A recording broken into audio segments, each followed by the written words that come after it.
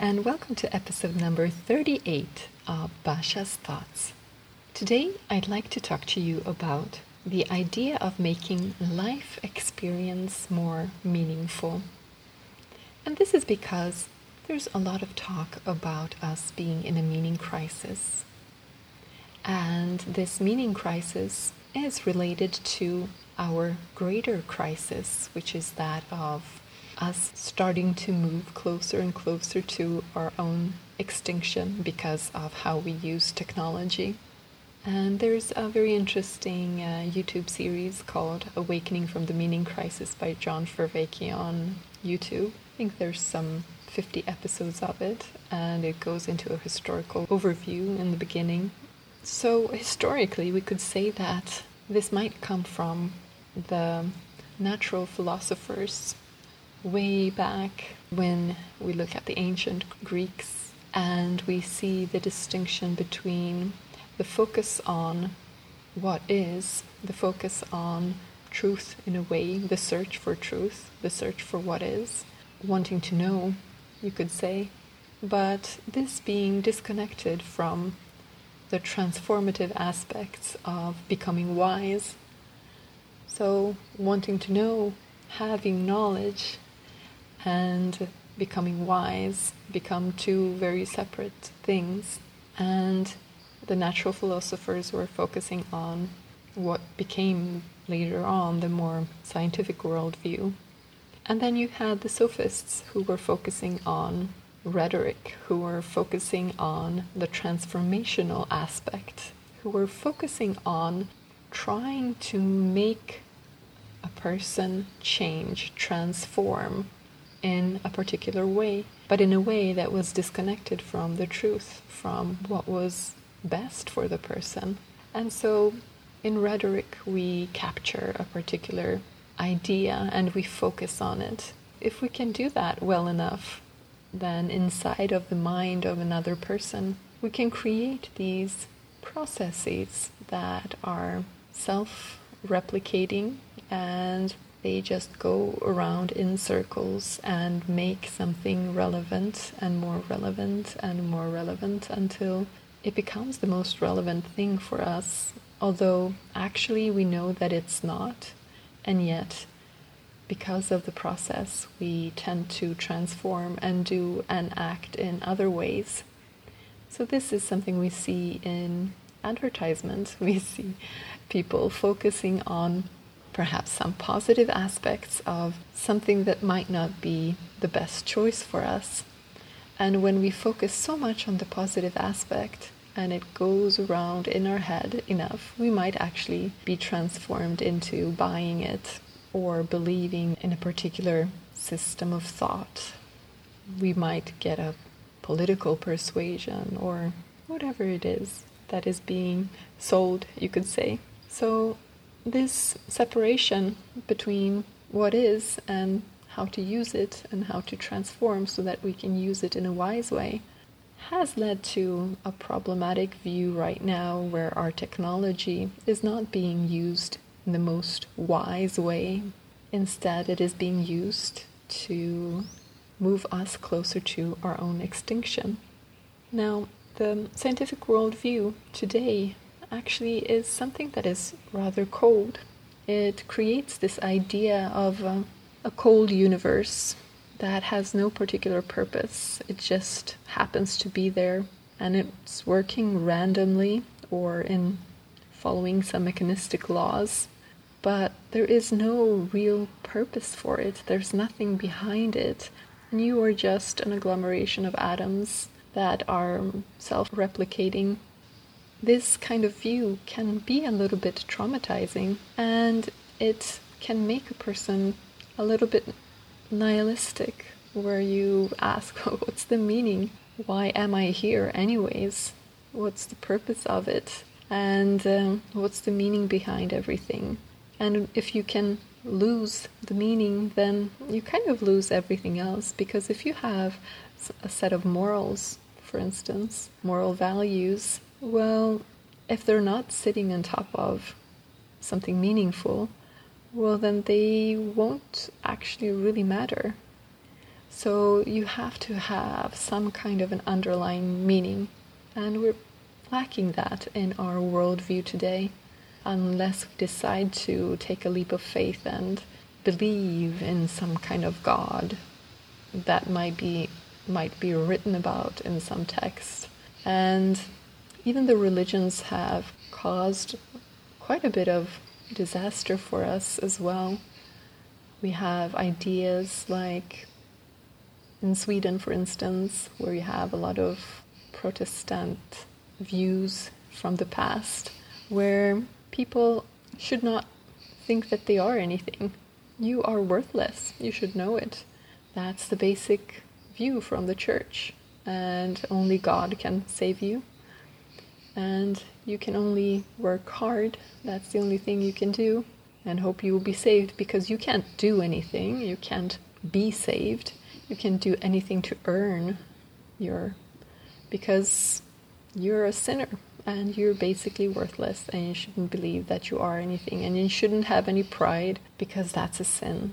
So these kinds of ideas are not exactly helping in terms of creating meaning, purpose, and a worldview that is deeply satisfying. So this is where we find ourselves today. A lot of people are actually experiencing this meaning crisis in different ways. What do you do then? How can you transcend the meaning crisis? How can you make life experience more meaningful? So if you want to make life experience more meaningful, it may be good to know what life experience actually is. So let's start with that. What is experience? Well, actually, if you look at what your experience is, it can be reduced to 3 components. That is your thoughts. You can think about things. You have thoughts, ideas, insights, all of that. Let's call it thoughts. You can have feelings in terms of emotions. You can be happy, you can be upset, you can feel love, you can feel all kinds of feelings. And that would be a second component. And the third component is perceptions. This is what we perceive with our senses. We perceive the world through our eyes, through touch, smell, hearing, right? So, perceptions. And that is all, pretty much, in terms of how we experience the world. We experience the world through our perceptions, with our emotions and our thoughts. So this is, you could say, experience. What about meaningful? Making this experience more meaningful. What is meaningful? How do you make something more meaningful? When does something become more meaningful to you? Well, that too can almost be reduced to a unification. And a unification within all of these 3 arenas and between them. So if you look at the arena of perceptions, this is what you perceive. You don't want to distance yourself, separate yourself from what you are experiencing. You want to feel that you're connected to the world that you're perceiving. If you imagine touch, and you're touching with your hand something, and you can feel what it feels like physically to touch something, and you run your fingers over it, and this might be a pillow, and you feel how soft it is, you feel the fabric. But now imagine that you have been working very hard, and the skin on your hands has become really thick. Now, if you run your fingers over the pillow, you won't feel as much. You will have separated yourself a little bit. And so the idea is to be as engaged as possible and to clear everything so that you can perceive it as directly as possible. Not just sensations, but all kinds of perceptions. and go as deeply as possible into them. The idea is to become as sensitive as possible. Then we have our emotions. How do we unify our emotions? What does that mean? How does meaning arise? Oh, by the way, if you look at perceptions, can you see that if you are connected to where you are, it feels more meaningful? I mean, just imagine a video game, and imagine a video game that is black and white and it's really pixelated and you're playing it. You don't really picture yourself in it. You can't really imagine yourself in it. It's not quite as real to you as if you were to imagine a 3D version that is maybe in a bodysuit that creates sensations as well. Now, if you're in that, wow, then the picture of where you are becomes so much more real, right? Realistic. So you're so much more connected because you can sense better. So with that in mind, you can see how when you clear the windows of your perception, you can see more clearly what actually is. And then you can feel more connected to it, unified with it, and it becomes much more meaningful to you. So that's the aspect of perception. Now, back to emotions. How do you find meaning through emotions? Well, love. That's a very meaningful emotion to us. And a lot of us look for that. We have the search for that in a lot of movies and television series. And it is when you connect with another person on an emotional level that is what we mean by love. Well, then everything starts to feel so much more meaningful. So it is a scale, you could say, of less unifying to more unifying ways of being. Appreciation is a unifying way of being. If you look for things that you can appreciate, that you can enjoy, that you're grateful for, well, then you will be able to feel a greater sense of meaning. And if you go down that scale, you might find other kinds of feelings and emotions. You might find frustration, anger, resentment, depression, and fear. All of those are less unifying, but they're kind of all a little bit on a scale because there is a clear direction towards love. So even fear, which might be at the bottom somewhere, even that is actually motivated by your search for love, search for unification in the mode of emoting. And then you go beyond. You actually go beyond emotions. But just like you go beyond thoughts, into insights, for instance, and even further into awareness, which is the third part that we were going to talk about. And so in the arena of thoughts, how do you unify when you look at thoughts? Well, imagine that you're talking to someone, or imagine that you're thinking about something first before you even interact with someone else. And you look at something and you try to make sense of it. That which makes sense to you is more meaningful than that which does not. So making sense of things, getting insights, realizing things, wow, you feel like you're getting closer and closer in touch with reality and with that which is, and with that which is meaningful. So thoughts pertain to ideas, and this idea of making sense of things, understanding, and going deeper. That is the unification when it comes to the arena of thoughts. Now it's really interesting that all these three aspects that we have are also the three infinite aspects of one and the same being. And this is who we truly are. And this is why, if we try to learn who we are and we go deep enough, we will find meaning and we will find reality. But then we will see what reality actually is. What is actually real, what actually is the infinite, is beauty, is love, is pure awareness. These three aspects are the ones that, when they become more separated, they move into these three different arenas, three different ways of experiencing the world. So we say that we start with being. Being is related to perceptions, right?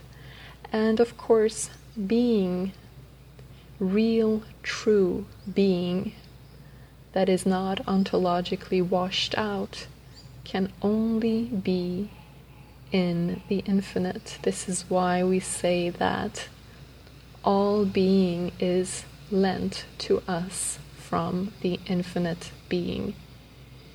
Because as soon as you look at the world of relations, of things, of processes, Hegelian processes, they all become washed out. There is no being in itself. A thing doesn't have any being in itself. It is its relations, which are relations to relations, which are relations to relations. And so being is therefore our true nature, and it is infinite.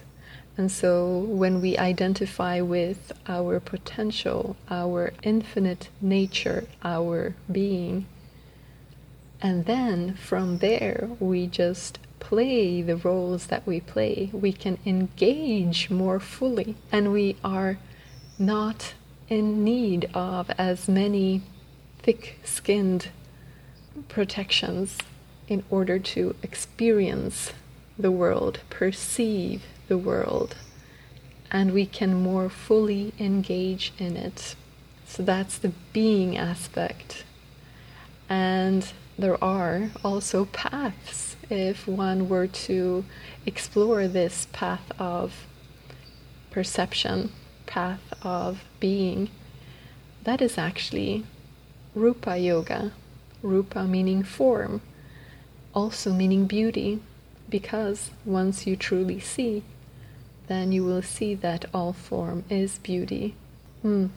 This is also, you could say, my interpretation of Plato's ascension from the cave, and perhaps inspired by Pythagoras and his cosmos and beauty, where you, through form, by perceiving real form, you learn better who you are. And as you learn better who you are, you can see more clearly. And as you can see more clearly the forms, then you know even better who you are. So it becomes an ascending way out of the cave that is based around beauty, based around form, based around perceptions. Rupa Yoga. Then we have awareness. What is awareness? Well, this is the aspect of insights, knowledge, thoughts. But of course, the idea is to identify with awareness and not with anything you know. As soon as you focus on any particular thing you know and you identify with it, then you're kind of stuck there, and there is no more evolution within that arena. And so here you have the path of Jnana Yoga, the path of knowledge and insight.